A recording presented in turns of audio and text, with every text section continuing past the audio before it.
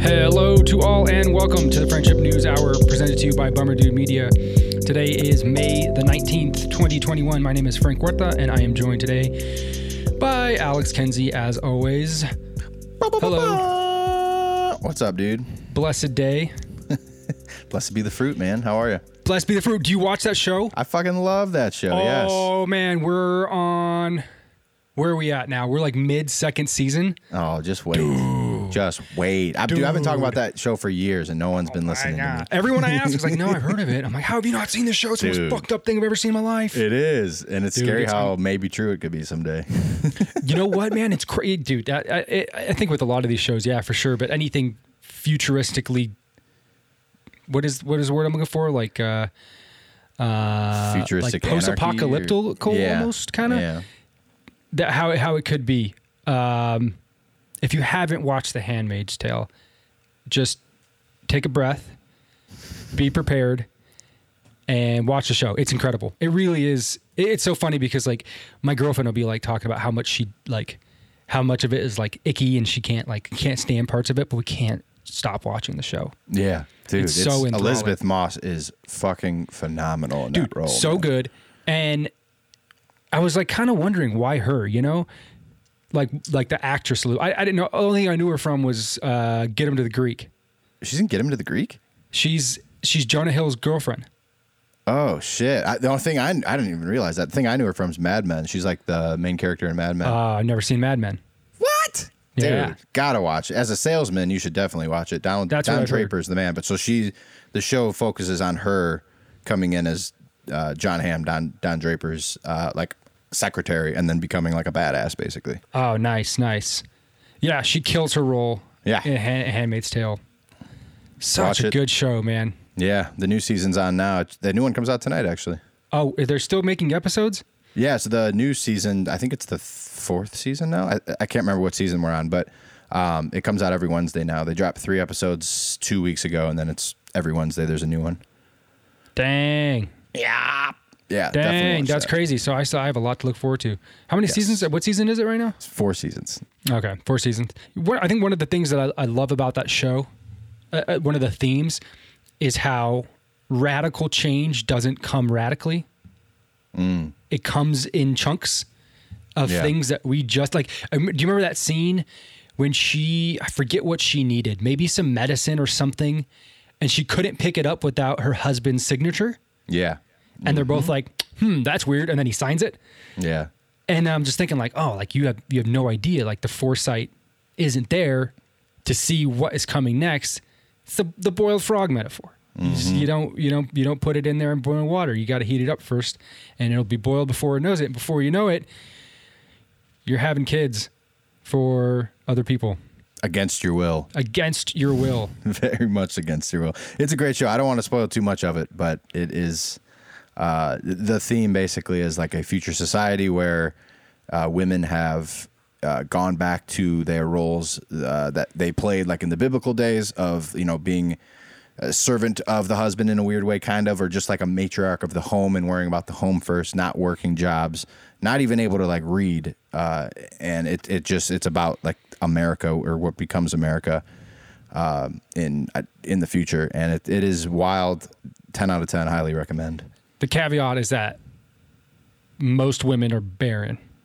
Oh, yeah, I should have mentioned that. So the select few women who can have kids are captured and forced to have kids for those in power. That's as much I'm going to tell you. It is insane. Great show. Definitely watch it. Yes. Dude, guess what I got to do today? What'd you get to do today? I got to go to my gym, mask-free, and exercise and breathe. Holler.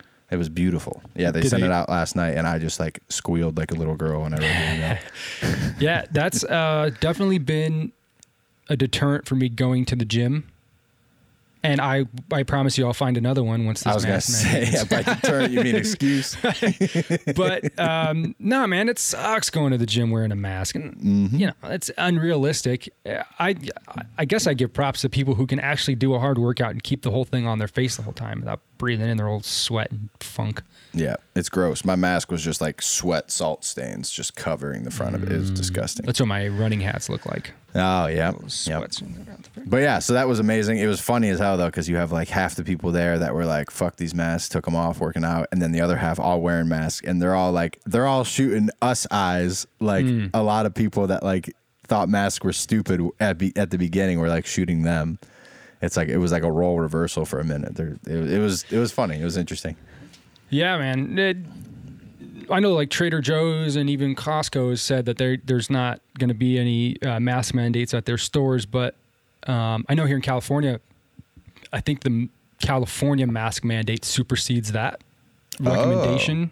Really? So they're still requiring masks in stores. And I tried to go in Smart and Final the other day with Jacqueline, and I got yelled at for not having a mask on. Were you just testing it? And I get it. What's that? You were just testing it? Oh, yeah. Yeah. Been testing it. Been testing. I'm vaccinated. Yeah. I'm vaccinated. But Yep. you can't tell somebody that if it's policy and people get it's weird. And I'm being an asshole, so I get it. But it's weird how like people jump on the occasion to like enforce something. Oh, yeah, of course. You know? Mm-hmm. And this guy wasn't like, I don't think he was getting a hard on about it or anything. He was just enforcing policy, but he couldn't wait to tell me. And I think what really is going to be the like tide shifter is going to be these companies that come out and say, yeah, you don't need a mask. Yeah. It's going to be companies. Even Walmart it's not going to came be out, man. Walmart said it too? Yeah. My thing too, like I was surprised going to the gym today. I walk in, the first thing I asked is like, do you guys need to see my card? Do you need a picture of it? Put it on file, anything? No. But they sent out in the email specifically, it said, if you're not vaccinated, you must wear a mask. If you're not, you can do as you please. But like, they're not going to check to see if you have your card. So it's just Right. like, they take you at your word. It's like, okay, I'm not going to argue, but. I saw this reel on Instagram today, and it was like, how do we know people are going to be, how do we know that people are vaccinated when they say they're vaccinated? And the guy was like, have you met somebody who's vaccinated? It's like CrossFit. They can't wait to tell you. I thought that was pretty funny because it's kind of true. Or at least, they put it up on their Instagram story. Yeah. You want to know what I did today? Yeah, do tell. I opened my Robinhood app and shat my pants. Dude, I was down a lot today. A lot of people were down a lot today. Bitcoin had a big sell-off today. A lot of cryptocurrencies had a big sell-off today. Bitcoin being the most significant one just at its price point. So, crazy, very short history here. We're in May 2021. So a short 16 months ago, Bitcoin was trading at $7,000 in the beginning of 2020. So before the pandemic, Bitcoin was trading at 7,000. It peaked at 64,000 in mid-April, and then since then, up until today, has dropped 40%. I know a lot of people are hurting because a lot of people have been tempted to get into this just because it's been going up in value, right? And you fear missing the boat. You have FOMO on it. You see just how much it has increased in such a short amount of time. But it was always a volatile investment, and there was certainly a boom. There was a lot of talk of a bubble, and it seems that, at least for now, that bubble has been burst. I don't know that it's a testament to cryptocurrency in general. I think it's a testament to the nature of markets more than it is anything. And I think that if you want to take some unsolicited advice, then right now is probably the perfect time to buy Bitcoin.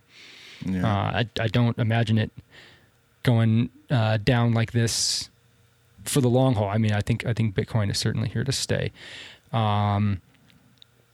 Another thing that drove Bitcoin down was that there was a big crackdown in China. I did not hear China this. has, yeah. Well, I don't know many details in it. China has a really long history of manipulating their currency in order to stave off inflation, in order to make things appear nice and rosy inside the Communist Party. But they have cracked down on Bitcoin in a big way in China. But also, Elon Musk just short time ago tweeted about Bitcoin and said that Tesla's not going to accept any Bitcoin as payment because of the way in which it mines Bitcoin, the way in which Bitcoin mines its currency, sucks up a lot of energy. And today he tweeted out a diamond. So Tesla has diamond hands. It's an emoji of a diamond and some hands, which is usually a phrase used when you're indicating like a hold strategy for your assets. So it looks like Elon Musk is moving the needle on this in a substantial way. And my only question is, why are we taking our cues for investment from Elon Musk? Does that make sense to you? It makes sense to me. I think it's only because of the impact that he has when he tweets this shit and Dogecoin jumps 40% in a day, or, they bought like $1 billion worth of Bitcoin a couple months ago and it started to go up then too.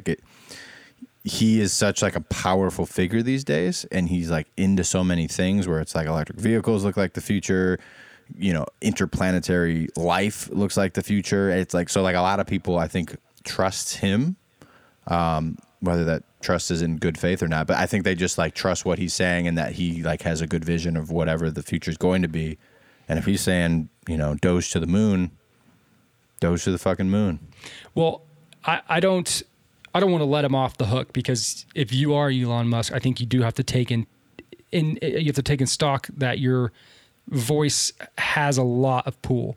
But at the same time, if you're making a direct correlation with Elon Musk and his business ventures to your investment strategy, you're a fucking moron. I'm sorry, you're a fucking moron. And if you're losing money today because you decided to follow Elon Musk, that isn't his fault. He's also said, like, don't put your savings into crypto. It's a fun thing to do, like, on the side if you have a little bit of extra money and you want to mess around with it. But I've watched interviews of him saying, like, do not, like, dive into crypto. So I don't think he is trying to, like, fuck people over either, though, No. If you were to get into crypto today, you're still considered an early adopter of this. So it is by no means a, what am I looking for? Established investment.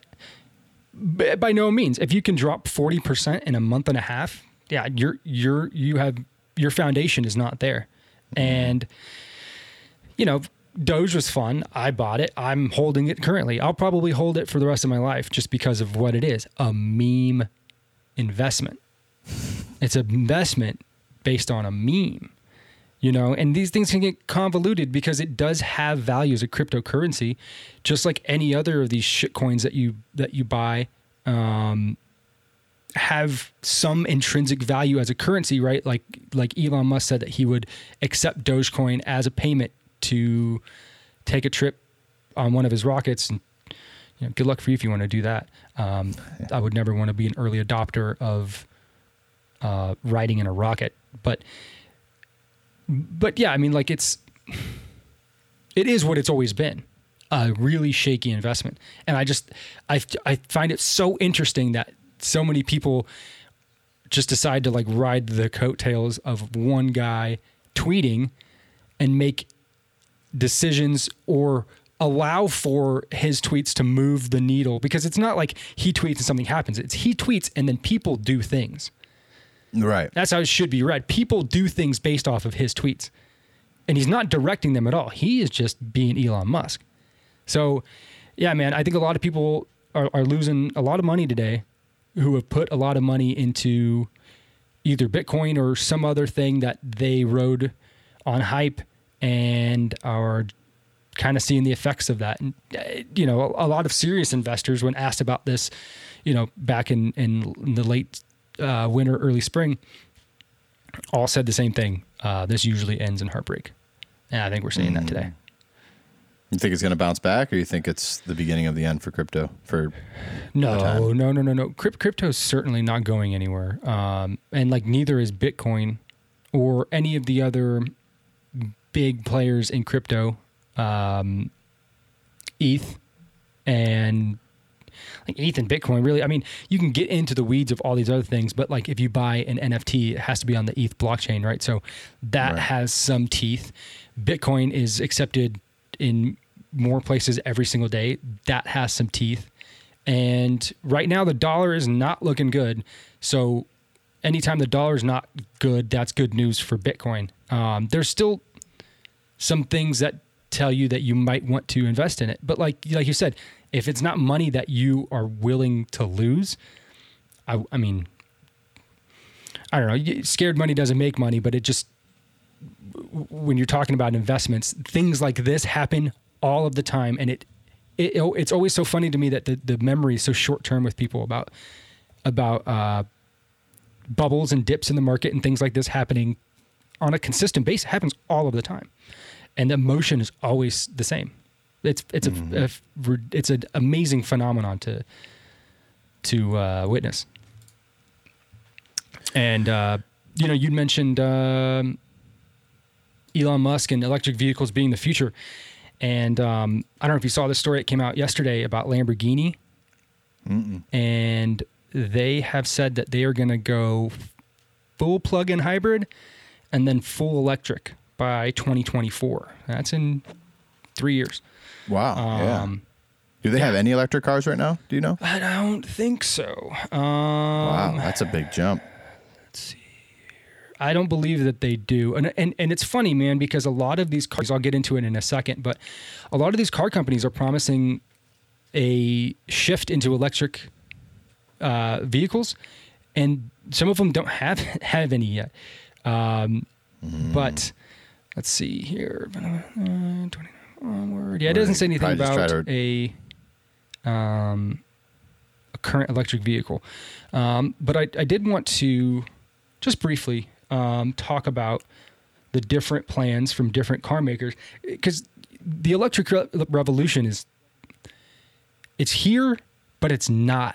It's very interesting. So I'll talk about it in a second. But here, we'll go across the board here. Tesla has doubled their Model 3 production, or was supposed to double the Model 3 production last year. GM will have 20 all-electric cars by 2023. Audi will have 30 battery electric and plug-in hybrid electric vehicles by 2025. Daimler Chrysler will have 10 all-new electric vehicles by 2022. And they plan to electrify the entire Mercedes-Benz portfolio. So every single Mercedes-Benz car that you can buy today will be electric in the future. Hyundai will have 44 electrified Hyundai Kia Genesis models by 2025. Ford will have 16 fully electric vehicles and 40 electrified vehicles through 2022. The difference between fully electric and electrified is just hybrid. So one's a battery electric vehicle, and one is like a hybrid that you can use gas with. Porsche will have the first all-electric compact SUV, the Macan, and the third electric vehicle after the Taycan and Cross Turismo. So they are leading the way in electric SUVs. And Jaguar Land Rover has claimed that every Jaguar and Land Rover launched from 2020 will be electrified. And let's see, what is this one? Volkswagen, almost 70 new electric vehicle models by 2028. And Volvo, 50% of Volvo car sales volume to be fully electric by 2025. Now, if I were to say that to you today, May 19th, 2021, what is the percent of electric vehicles that you think are on the road today? I guess it'd be like 2%. 5%. Okay, wow. 2% of vehicles on the road today are electric. There were 63 million vehicles sold last year, down from 70 in 2019 because of pandemic reasons, obviously. How many of those were electric? Of 63 million. And this is globally. 500,000. No, 11 million. So 11 of the 63 million cars sold globally last year were electric. I'm not good at guessing. So to me, it's just like an interesting little paradox, because we've said this before, you have to put the cart before the horse. You have to have the infrastructure before you sell the vehicles en masse like you want to. And I guess if we're being forced to buy them or they're phasing out electric vehicles altogether, then cool. But like in California, there's infrastructure for electric vehicles, man. And if you're not driving a Tesla, I don't see a ton of them out there, which to me kind of symbolizes that the demand isn't there. Or is it Probably 'cause that the cost you're is so scared to high. adopt the technology? Well, the cost is probably crazy on those vehicles, right? Compared to like a gas. Oh, no. No? Very much. No, unless you're talking Tesla. And even Tesla's made it affordable. Unless you're talking Tesla, Chevy Bolt is a great price range, like right up there with any combustion vehicle. Kia, Hyundai, all right there. Nissan Leaf, all right there. Very affordable. And there are more incentives that you can shake a stick at for you to get an electric vehicle, particularly in California. I think just buying one, you get like a $7,500 rebate on your taxes. I think that's federally. And then in California, you just get all sorts of them. So there's incentives to do it. They want people to do it. But the demand isn't reaching. And you know, there's all these proclamations. So, God, I should know this before I start speaking on it. But there was an international organization on climate change that had recommended that all fossil fuel ventures, like pumping fossil fuels from the earth, should cease immediately if we want to reach our goals. So they're saying we need to stop looking for oil right now, which it's a ridiculous proposition. If you know anything about how you develop third world countries, you can't do it through electricity because you don't have electricity. Like, you have to use petroleum. You have to look at countries like the United States and China and any developed country in Europe who are doing our part. I mean, don't get me wrong, man. The United States, for the goals that we have in the future, are already very, very good with what we do air quality wise. But it's putting the onus on these countries to make sure that they are doing everything they can to remove their dependency on fossil fuel so that you can allow these developing countries to use that fossil fuel to get themselves then dependent. You can't just replace it. It doesn't exist like that. And if you're saying 98% of the cars on the road are, use fossil fuels, use combustion to go, if you can't stop mining today, because I just bought a car this year that runs on gas. Like I'm gonna hopefully use that car for 10, 15, whatever years. That's got to be readily available. Now it does make me think though, like by 2025, 2030, is gas going to be down to like $1.50, $1 a gallon because there's not as nearly as much to demand, or will it go up because like they won't need as much here? It'll be in shorter supply, so it'll be more coveted. You know what I mean? It's hard to tell. I mean, if you're looking at it just from a purely economic standpoint, then if you had less of a demand for oil, then it would be of a cheaper price. But we don't really get to dictate production on that. And we did before this current administration. We absolutely did. We don't anymore. And so we're relying on foreign oil. And so I would imagine it would stay more or less the same or go higher. I don't think it's going to go lower.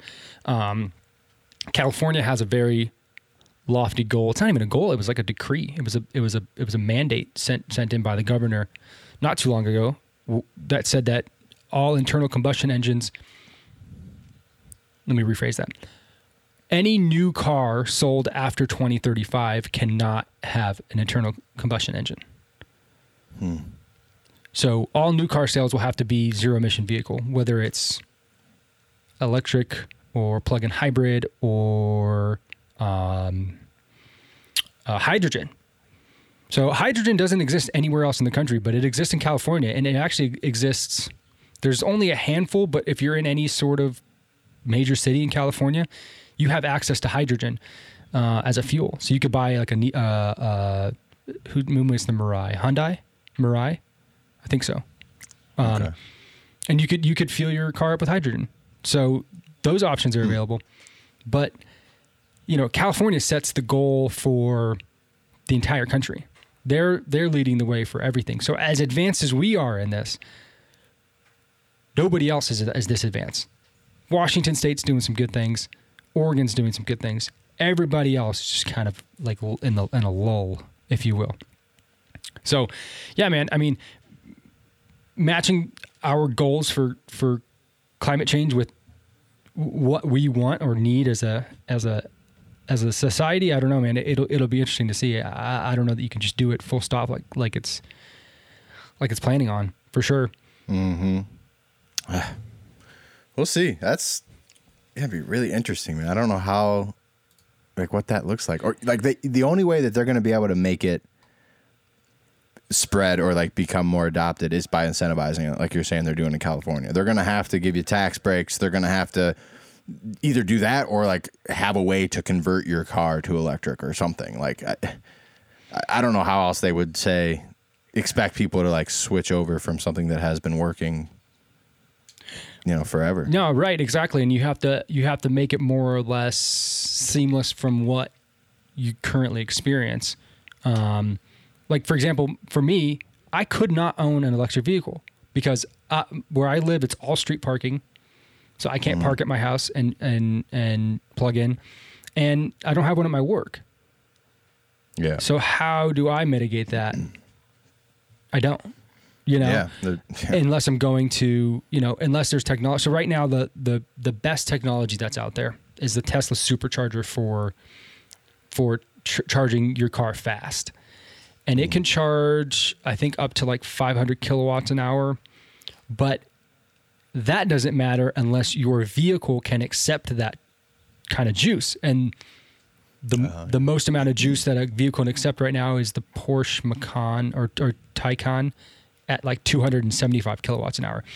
But like a regular Nissan Leaf, that's 125 kilowatt an hour. So if you have to go to a gas station to plug in your car, you're going to be there for a half hour just to get to where you need to go, and it's going to cost you a lot of money. And yeah. Or if you're going on a cross country trip, I think even the good Teslas only get 450 miles to the charge. So that's very liberal. What do you mean? That's not actually 300, 350 maybe. Oh, okay. Okay. Well, so yeah. So you're going to take a Tesla, whatever, and then stop for half an hour to an hour, fill up, then do that, next chunk. To get to California from here, it'd take me days, as opposed to I can drive a car, stop for 5 minutes, take a piss, get back on the road, drive that same distance again, 5 minutes, take a piss, get back on the road, and I'm there in 24 hours or whatever. And that's what's so intriguing about hydrogen is that it's the same model. You're fueling your car with fuel, with a tangible fuel that goes in at about the same rate as gasoline. Hydrogen's a different beast because everybody would think oh yeah, my car's going to explode. No, they're incredibly safe. The problem with it is sourcing the actual molecules and getting getting enough hydrogen to where it needs to be. And they're trying to. So I think where you're going to see the dominoes fall is not in passenger vehicles, but in medium to heavy duty vehicles. Mm-hmm. Once you can figure out that technology, once you can figure out how to make these cars or these trucks not use diesel to get where they need to go consistently, it's not going to work in a battery, right? You're not going to sit and charge for however many hours you need to charge up a semi. That is ridiculous. It defeats the whole purpose of long haul trucking because you need to get to where you're going fast. Mm-hmm. But if you can do it with hydrogen, and boom, in and out, just like you're filling up diesel. And all hydrogen is a battery vehicle, but instead of charging the battery from a plug, you charge it with a reaction of hydrogen and oxygen. Is that more combustible than normal gasoline? Oh yeah. Yeah. Oh yeah, the hydrogen bomb, brother. Yeah. Look up the Zeppelin. Come back to me. Okay. But no, like I said, they're incredibly safe. I mean, they've taken into account the volatility of the molecule of hydrogen. I mean, it's an incredibly unstable molecule. But they've had that problem more or less figured out. Nobody's going to build a hydrogen vehicle and then roll it out like they rolled out the Pinto. Do you remember the Pinto? When was that? That was a while ago, right? 70s, man. Yeah. This is one of my most frequented case studies in business school was the Pinto. The Pinto was built by Ford under very under very strict budgetary concerns. So they wanted a car that was like, I think like $2,500 or $2,400 to make. And the guy running Ford at the time was the guy by the name of Lee Iacocca. If you've ever seen Ford versus Ferrari, you know who Lee Iacocca is. Lee Iacocca approved this car, the Pinto, and in order to make it fit the budget they needed, they had to put the gas tank like right in the back of the vehicle instead of on the side where it usually is. Mm-hmm. So if you crashed into a Pinto from the back going like 20 miles an hour, the whole fucking thing explodes. What? Swear to God, dude, swear. Jesus. So Ford knew this. They knew it to the point where they put a dollar value on the amount of money they would have to spend on lawsuits for this car. And they decided that the amount of money of the lawsuits that they would have to pay was less than the amount of money they would make from selling the vehicle. So they sold the vehicle. Oh my God. There was a case that came it was in California, I believe. And it was like a grandma and her grandson. It was a family member and a very small family member. They were in the car. They got hit from behind. They were either the kid or both of them burned alive. And the family sued Ford, and the judge awarded punitive damage. So it wasn't criminal, but it was punitive damage to the family. And I think it was like, I can't remember. I don't want to misrepresent the number, but it was at the date the highest punitive case awarded to anybody in the history of the United States. And it was to send a very clear message that this behavior was unacceptable. Mm-hmm. So anyway, were we talking about hydrogen cars? It's not that. It is safer than that. It is just finding the molecules. Mm-hmm. This seems like a good a time as any to let you guys know that drinking a good, smooth cup of coffee is a treat all by itself. But when it helps American heroes like veterans and first responders, it is that much better. Gun Barrel Coffee is proud to donate $1 from every item purchased to veterans and first responder charities all across the country. From their medium blend, the Moab, mother of all beans, which I've been drinking a lot lately, to their Double Dark, the Battleship Roast, and even their CBD-infused blend, the Medic, all their coffees are smooth without that acid and bitterness you find in so many coffees. And actually today, I'm pumped about this, they just announced that they have their very own hot sauce now, which is infused with coffee. That is called the Big Guns. So I'm very excited to try that out. But it's back to the coffee. They offer 14 different blends and roasts in which you can get whole bean, ground, or single-serve pods. Right now, as a listener of our podcast, you can use the promo code FNH10 to save 10% at checkout when you visit gunbarrelcoffee.com. Please do so. Let them know we sent you. Gun Barrel Coffee. Damn good coffee. Damn good cause. Did you say coffee-infused hot sauce? Hot sauce infused with coffee. Yeah. Okay. Weird. Yep. Well, we get to try it soon. So oh, really? They're going to shoot us some. Yeah. So nice. We can do a review on the podcast. I wonder if that would go. That would go good on some beef. Oh yes. So I'm excited for that. Back to the news. Today, there was a pretty cool thing that came out in North Carolina. A federal jury has awarded $75 million to two brothers who were wrongly convicted of a crime and served over 30 years in prison for a murder they did not commit. It's just bonkers. 75 million? Yeah. Yeah, double that.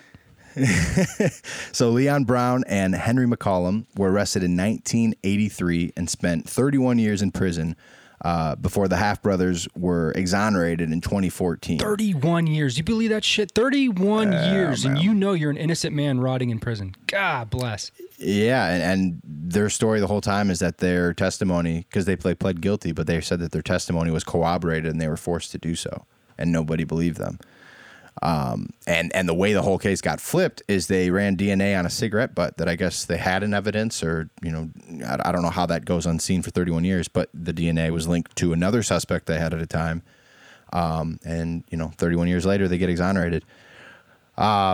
So insane, but basically the murder was a rape and murder of an 11-year-old named Sabrina. I think it's Buie. It's Buie in Red Springs, North Carolina. And originally they were both sentenced to death, although the sentences were later changed. But basically, the federal jury decided that both of them should be compensated for their time in prison. And this took 6 years. They were out in 2014 and filed a lawsuit shortly thereafter. And they were awarded $31 million each in compensation or compensatory damages. Compensatory. I really don't know how to talk sometimes. Compensatory. So wait, you're saying they got out of prison in 2014 and then they had to fight legally for 6 years to get compensated for their 31 years in prison. Exactly. Yep. And in many states, you're not even allowed to do that. Like, luckily in North Carolina, they're able to go and make a case and get compensation. But in a few states, like it's just you're out of jail now, but there's no path to like any kind of compensation for like losing your life, basically. But so yeah, these guys got $1 million per year that they were incarcerated, and they'll also receive an additional $13 million total in punitive damages. But it's significant because exonerees in the United States, like I was kind of saying, are not guaranteed compensation. It is that way in 35 states, but in 15 other states, you're just kind of like, sorry, tough luck. Our bad. So, whoops. Yeah. So I'm looking into the story, and it looks like they knew more. So obviously, you said they were forced to plead guilty to this. They were forced to confess to the crime, but it looks like the attorney at the time knew that they were withholding evidence, and pretty much more or less framed these guys. Yeah, they withheld information from them. These two guys happen to be black, so, I mean, who knows? 80s, race could have played into it for sure. Race could still play into it today. Who knows? But, so it kind of looks like they got framed just a little bit. And at the root of all this is this poor 11-year-old girl who has been raped and murdered, and her family is presented a justice of fiction. And now this family has to wonder, do we know who did it? Is there anybody that they have leads for who did it? Yeah, so from that cigarette that they pulled the DNA off that cigarette, and they tied another person to the crime, who it sounds like has since been arrested and whatnot. But he's gotten off for 30-some years on murder of a kid. That's insane. But I guess it sounds like they framed him, or they're easy targets, because it said at the time of this murder, Mr. McCollum was 19 and had a very low IQ, which the attorney compared to a 9-year-old boy. So it sounds like he had dumb as rocks. Yeah, he had some disabilities, and it just looked like it was, like a Green Mile situation almost or something. But so there is an organization called the Innocence Project, who, along with other groups across the country, have been advocating for these wrongful convictions and for compensation to come to them. Like I said, in 15 states, you just have no path to do so. Since 1989, more than 2,700 people who were wrongfully convicted have been exonerated of state and federal crimes, according to the National Registry of Exoneration. About 50% of the wrongfully convicted people in the registry happen to be black, and less than 10% are women. So those are just stats. I'm not making any claims, but it seems like perhaps there's people have been framed or not represented to the best degree, and a lot of these situations can lead to wrongful imprisonment, it would appear. Yeah, I'd be curious to see what the law is against misrepresenting evidence in court. I mean, obviously there's a law against it, right? It doesn't make sense that there wouldn't be. Right. But if you're an investigator or you're a prosecutor in this, and you know that you have a case that you can make where it's not going to get, these guys are going to get convicted and you're going to put this one to bed, and you pursue that and you wash your hands clean of it, then I would imagine you have no fear of retribution for what you've just done. And regardless of how it's motivated, I think the real thing that we need to fight for here is like life in prison for somebody who does this, who can provably show that they falsified information, they put the wrong people in jail. Oh, you're saying like prosecutor? Yes. Oh, yeah. Investigator, whoever it was that was worked on this case is criminally tried, regardless of how long, no statute of limitation. You know, I know this is kind of reducing it a little bit, but when I worked in the tire shop at Costco, if a car drove off from being worked on at the tire shop and a wheel fell off that car, every single person that worked in the tire shop day was fired. Wow. Immediately. Wow. On the spot. Boom. Doesn't matter. You were culpable. You were there. And since we can't really, I mean, we could probably pinpoint who exactly worked on the car. Everyone was there. Everyone was culpable. There's checks and balances to it. And everybody didn't do their job. Everybody is fired because you put a life in danger. I mean, it should be that way times 10 with things like this. I mean, yeah, you stole 31 years of life from two different people, 60-some years of life. You know, if you can't maneuver within the truth, and this goes for almost any agency that has anything to do with how our society runs, the press, the media, the law, politicians, if you can't maneuver in the truth, then whatever rules that are in place, whatever things that we want to have accomplished mean absolutely nothing. And I'm sure this is not a great sample size for attorneys, prosecutors, investigators, people who are out there doing their job, wanting to make the world a better place by putting bad people behind bars who rape and kill children. But it seems to me in this situation that the people who were working on this case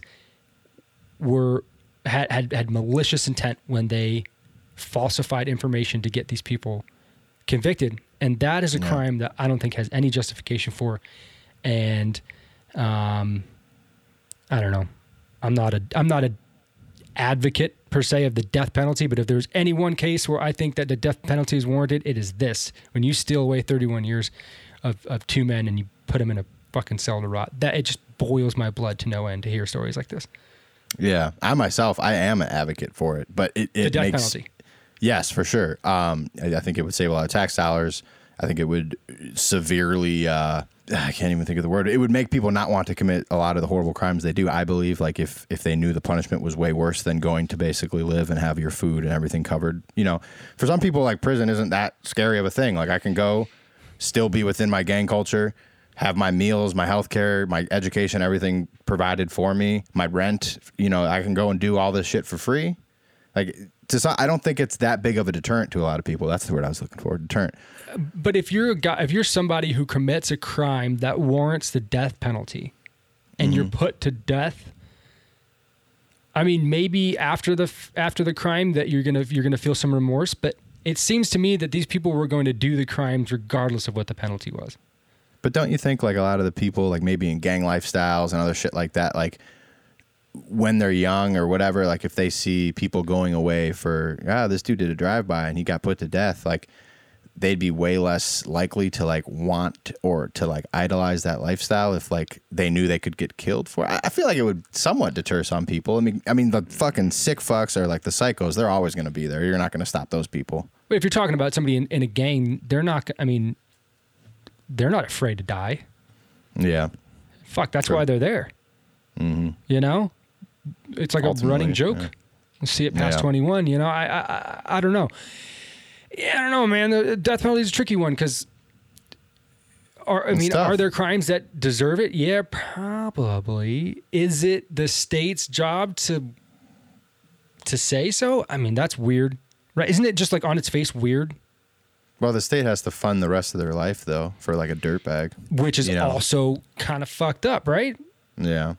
Kind of. For sure. Yeah, absolutely. And it like sets up a system where, I mean, they fund it, but like they're profiting off of the, like not like prisons that aren't privatized. So like it would make sense for them to want their police force to crack down on certain populations or certain people to then provide them with people that get them tax dollars to then fund their facility. You know, like it sets up a very quick snowball effect of fucked up things. Yeah, for sure. I don't know. I've always thought as the death penalty as like more or less a mercy. Yeah, you know, for sure. If you're spending the rest of your life in jail, I can't speak for anybody. If you If you find a way to make better your life and use yourself as an example in prison through your mistakes, and then you're making good on those, that's a cool, positive thing that I think it happens. I don't know that happens all the time. But I don't know, man, the death penalty for me, it's always been weird.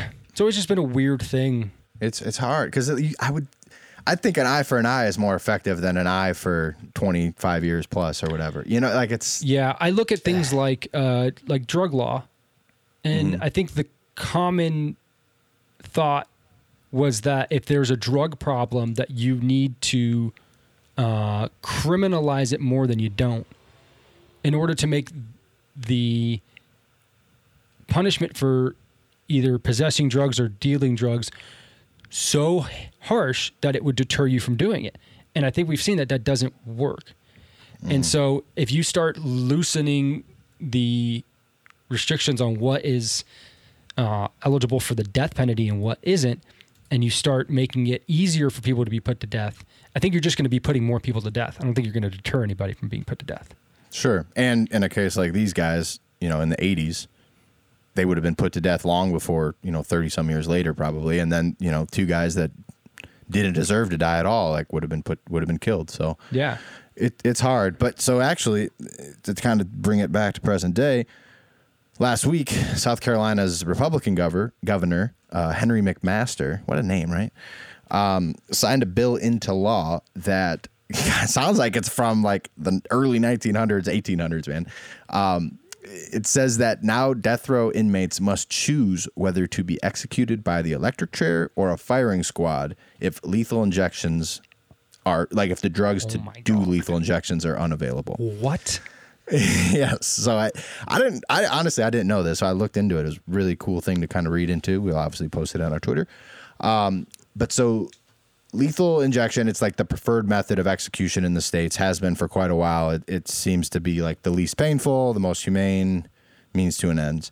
But in recent years, a lot of states have had difficulty obtaining the drugs to do this, as a lot of pharmaceutical companies have blocked the sale of their drugs being sold to states that are going to be used in executions.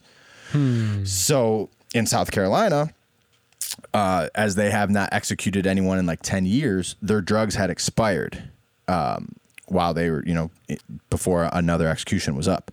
So they basically had people on death row who were, should have been executed by this point, but weren't, because they had no way to do it like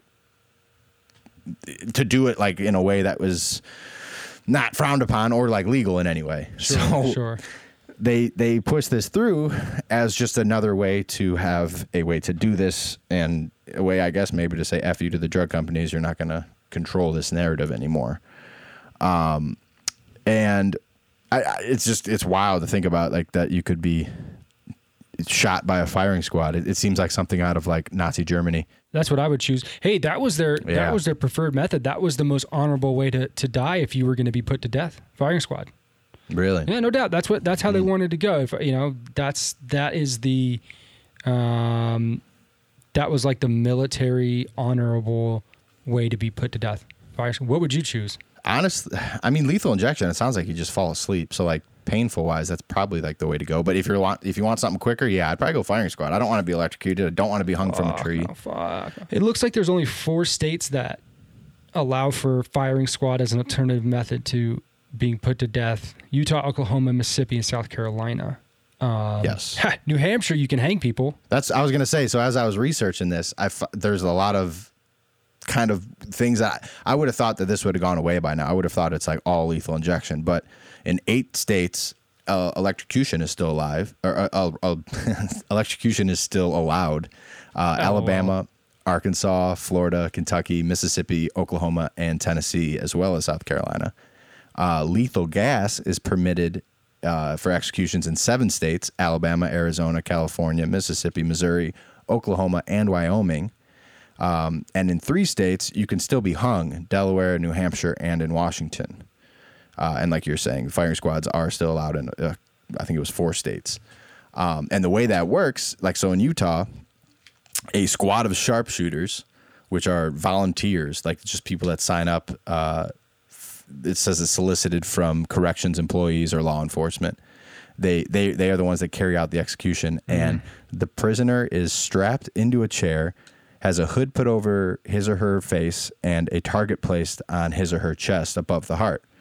There are sandbags around the chair in case there are any stray bullets or ricochets. Done properly, the sharpshooters should be able to hit the target, and if there are 5 sharpshooters, 4 of them have live ammunition, 1 has a blank. So they all have like some form of deniability, and then they all fire at once. Yeah, man, I think the most humane way is just put a handgun to the back of somebody's head and pull the trigger. Yeah. Instantaneous pain. If you're going to kill somebody, I don't know, that may be a little bit more gruesome than people want to watch, especially if it's going to be a public thing. But why go through all the pomp and circumstance of? Because do we know what happens if you put somebody to death with lethal injection? I mean, isn't there like a lot of ambiguity as to whether or not that person's suffering because you can't tell because they're asleep? Yeah, I'm sure they've done studies on it. If it's like the most accepted thing across the country, from what I understand, like you fall, like you're dead instantly. Like it's like you fall asleep and that's it. You're they gone. Put you to sleep and then they put your heart, they make your heart start. They stop it. Like that. Yeah. So I couldn't tell you. I don't know, but that sounds like a better way than a gun to the back of the head. That sounds pretty brutal, man. It's but brutal, probably but just as effective. Isn't that like more like? Isn't that what you do to your dog? No, you don't. You take your dog to the vet and you put it down. But like if you like back in the day, that's what happened, right? You take old Bessie out, Old Yeller, yeah. That's the most humane way. That's how they do. Yeah, true. That's how they kill cows with a pneumatic, like a pneumatic pin gun. Really? Yeah. So it's just like a gun that looks like a regular gun, and then it uses like a bunch of air pressure, and it pushes out this metal beam straight into their brain. Goes back in. That's how they kill cows. Oh, I would guess it's probably quick and painless though. Quick and painless, man. If you're gonna do it, I mean, the most merciful way to do it. If you're gonna do it, firing squad to me seems. I mean, that's a military tradition. That seems like too much work, too much like pomp and circumstance, and But think about all these like prison guards and law enforcement guys. They're probably like, I will gladly do that. I'll sign up. I would love to volunteer. I don't know. I think maybe initially, I don't know. You yeah, probably if you deal spend as a enough time prison in guard. prison, I'm sure. Yeah, think about all the people you deal with, man. You're probably like, fuck these dudes. This dude like raped and killed a kid. Fuck this. Yeah, I don't know. It wouldn't be that hard for me to pull that trigger, honestly. You think so? I mean, if there was no question of a doubt of what that person did, yeah, for sure, I would sleep fine at night. Maybe that makes me a serial killer at heart, but yeah, I don't know. It's still a thing. You're still taking away a life, regardless of how justified it is. There's plenty of people that I think are on death row that probably deserve to not be alive for what they've done. Right. But to be the facilitator of that, it's another thing altogether. Yeah, man. but think about like job. serving in the military, like fighting in World War II. Like you're fighting people that are actively putting Jewish people into, slave camps and gassing them and killing them like that. I mean, do you think you could have fought for the United States in the World War II and like morally felt okay about it? Yeah, I mean, if your country's under attack and been declared war from other people who are trying to, actively hurt you and your country and your countrymen, that's a different story. But I think the same thing that allows you to kill somebody at war and allows you to kill somebody who has committed a crime that is justified the death penalty is that you have to dehumanize this person, like you just said. Yeah, well, what they've done, right? So they're less than because of what they've done. They deserve it. They're going to die, and I'm going to be the one to facilitate that. You still have to break down in your mind the fact that this person is a human being at the end of the day. Mm-hmm. Same thing with the military. This person's a human being you're fighting against. He has a family just like yours, probably kids, mother, aunt, uncle, but at the end of the day, he represents an idea or a nation or a country that is trying to bring me harm. And so I'm justified in this because if I don't do this, then the life I have back home ceases to exist. So I have to dehumanize this person in order to justify myself potentially murdering them. Mm-hmm. To me, I don't know if that makes you weak or strong or not, but I certainly don't have the stomach for it. Sure. I don't think I ever could. And I'll Ask me again when I have kids. Yeah, Maybe. right. That's Maybe. also what I was thinking. Like, think about like a family member, bro. Yeah. If someone like Yeah. that, like they'd be For like, sure. yeah, Dude, please. there I'd was a love to. story that came out. Like, see, this is the thing. Like, I could see myself irrationally acting and killing somebody. There's a story that came out yesterday about this guy. He's like an 18-year-old kid, dude, like an 18-year-old regular ass looking black dude. You could see him and couldn't pick him out in a crowd in Toledo, Ohio. Mm-hmm. And he breaks into this house, and there's 2 4-year-old boys in a bed sleeping together. And he's just like standing over them. And he stands over him for like a minute, dude. And he's standing over him. You could tell he's kind of plotting. He's just kind of standing and looking. And This all of a is sudden, on camera. You said. I'm sorry. it's on a camera. Yeah, it's on camera. Okay, It's on a camera that's in this kid's room. And then he just picks up this kid, picks him up, walks out with him. And this is like 4 a.m. 2 or 3 hours later, his kid's found dead, stabbed multiple times in a pool of his own blood on the side of the road. There's video of the same guy, same 18-year-old, coming back to the house, probably to get the other kid, getting spooked and running away. So it's like, if I catch that guy in the act and that's my kid, or if it's even like my nephew or even my friend's kid or something, you know, it's like, what? I can't speak for that instance and how I would react in that. Oh, I know exactly how I would react. That's right. Maybe I'm a serial killer, man. I don't know. Yeah, well, maybe, you know, you look like you might be one. Yeah. I'm not dissing you, man. And that's not a compliment either, but I don't know what that was. I would like to think that I would have a measured reaction. I would like to think that. I would like to think that I would be measured in my response to that. Yeah. Because of the values and the morals that I hold. But like, that shit goes right out the window instantly. Mm-hmm. And so while it is a crime, if you were to react to that, I don't know that anybody would blame you. And it's probably a crime that you'd be willing to pay the price for. Yeah. How would that work? Like, if you caught someone stealing your kid and you killed them, or like in the act of murdering your kid and you murdered them, are you justified in that murder? Like, would you be tried, you think, by, like, would a jury convict you? Well, in the eyes of the law, it's murder. Yeah. So it would be up to wherever you're at, it would be up to the attorney general to say, yeah, I want to prosecute this guy or not. Mm-hmm. I can't believe a 6 to 10 person jury there wouldn't be one person that'd be like, yeah, that was pretty just, like how you wouldn't have a split jury. Yeah, but in the eyes of the law, man, I mean, I get what you're saying, but in the eyes of the law, it's murder. So if you're in the jury and you're looking at this case, you're looking at this guy tried for murder, and they're making the case that he murdered somebody. I mean, he murdered somebody, regardless of the circumstances. That instance right there, even though that's a kind of a fucked up situation, that is why I love the American justice system, because it works blindly. It can work blindly for some reason here, and it can work blindly for a dad who caught somebody, you know, trying to kill their daughter. It works the same way, and it's just up to a district attorney whether or not they want to prosecute that case or not.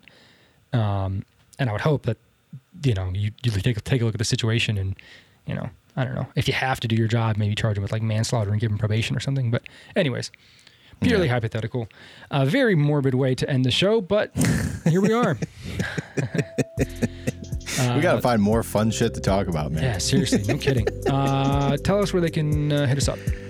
Well, as always, you can find us on Twitter at FriendshipNH. You can also find us on Instagram and Facebook at Friendship News Hour. And you can always send us an email at bummerdo.media@gmail.com. We would love to hear from you. Any feedback you have, any suggestions for ways we can make the show a little less doom and gloom. We'd love to hear it.